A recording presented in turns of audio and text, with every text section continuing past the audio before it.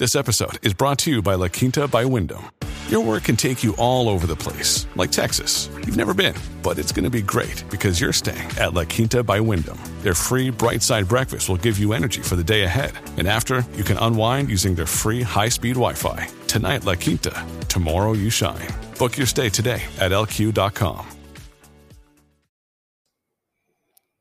Welcome to the Vital Dawn podcast for Wednesday, June 9th. The major U.S. equity futures indices are about flat.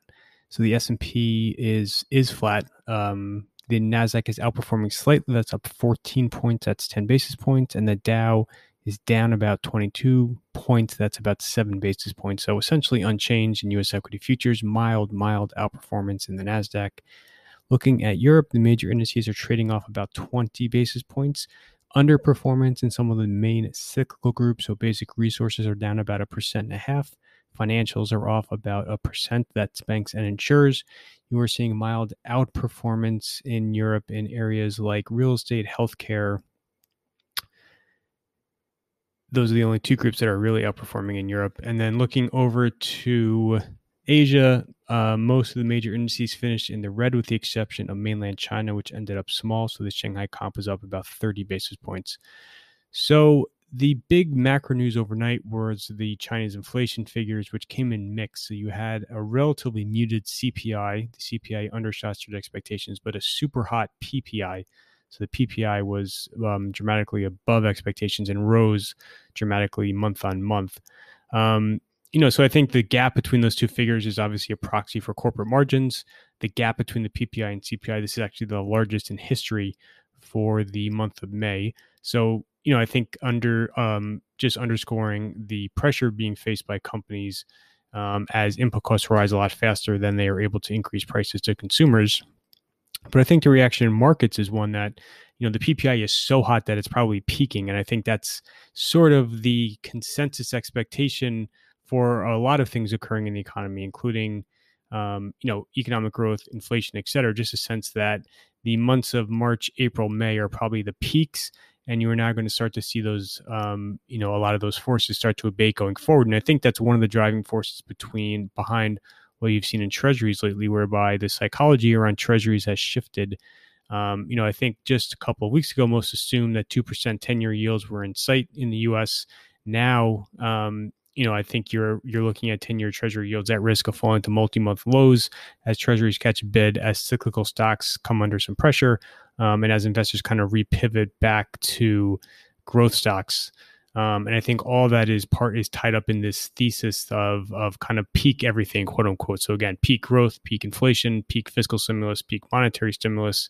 All those tailwinds are now kind of going to start to lessen going forward. They're not going to collapse. But just a sense that you've seen the peak in all those numbers. And I think that's kind of, again, the reaction to the PPI. That number was super hot for May, but maybe at a peak. And you saw China again roll out, a number of initiatives that are aimed at cooling that PPI. So there's some items about coal, housing prices, pork prices, et cetera, et cetera. So that's definitely the biggest theme overnight, just that China inflation number. Otherwise, relatively quiet on the U.S. infrastructure talks. So Biden's negotiations with a group of Republican senators kind of fell apart without an agreement. That shouldn't be shocking to anyone. Those talks were looking like they were, headed towards a dead end. The White House is engaged now with a separate group of bipartisan senators. I'm skeptical that those negotiations will yield a passable deal. So in which case you're going to see more talk about this kind of pivoting back to a partisan reconciliation strategy. But the Democrats, again, lack the votes in the Senate and probably lack the votes in the House to do anything all that aggressive on the tax front. And that's what stocks really care about right now. Stocks are really watching the risk of, material tax increases. And I just think the political logistics are not in favor of large tax hikes. So, I've been talking about now for a long time that there are really kind of two scenarios that I see. Either nothing happens or you see a $750 billion to $1 trillion non-funded, meaning no tax hikes, bill that, and remember that number is stretched out over 10 years. That's not a figure that's going to kind of drop in 1 year.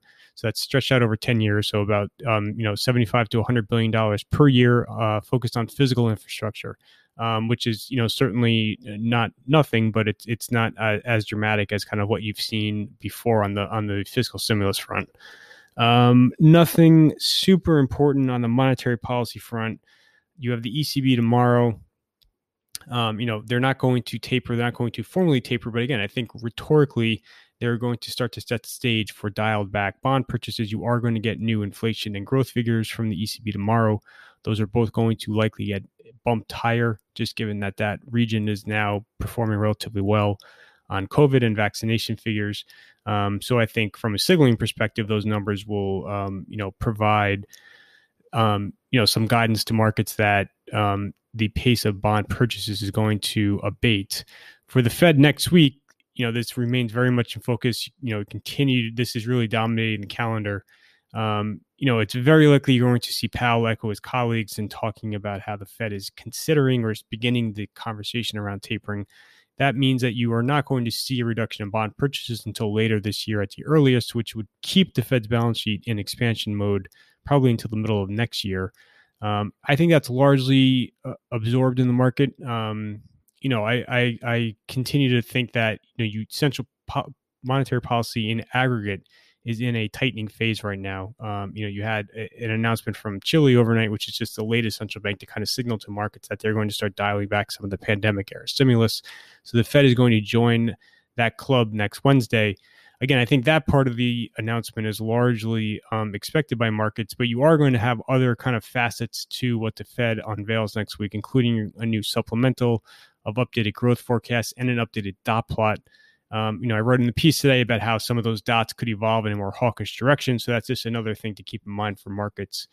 Those are all the big macro themes for this morning. Nothing all that exciting on the company specific front. You had a couple of earnings announcements. Sherwin-Williams pre-announced higher, although they do acknowledge a lot of the margin pressures that they saw in Q1 are continuing into Q2. They're going to talk about raising prices, but there's going to be somewhat of a lag. So again, kind of consistent with what a lot of other companies are talking about too. Though that's pretty much it for the news today. The calendar today is very sparse. You really don't have a lot of scheduled macro news. We have a couple of earnings reports, including Brown-Forman and Campbell Soup this morning before the open. And then after the close, you have GameStop and Restoration Hardware. UPS has an analyst meeting that kicks off at 9 a.m. The week's biggest macro events are Thursday morning. So you have the ECB, which we already talked about, along with the US CPI. And then that's essentially it for this week in terms of major macro events. And like I said earlier, the Fed is the big event coming up next week. And that is pretty much it for this morning, Wednesday, June 9th. Thank you for listening.